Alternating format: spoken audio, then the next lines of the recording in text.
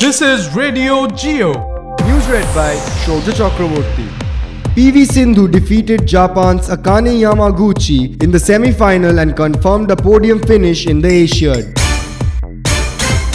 A last-minute VAR decision helped Barcelona secure an unconvincing 1-0 La Liga victory over newly promoted Valladolid. Karim Benzema, Gareth Bale helped Real Madrid secure a 4-1 victory over Girona.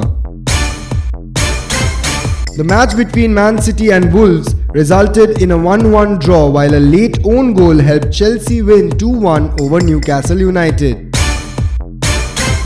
Salah's 23rd minute goal gave Liverpool a 1-0 victory over Brighton, and on the other side, Arsenal gets their first victory, scoring 3-2 against West Ham under the guidance of Unai Emery.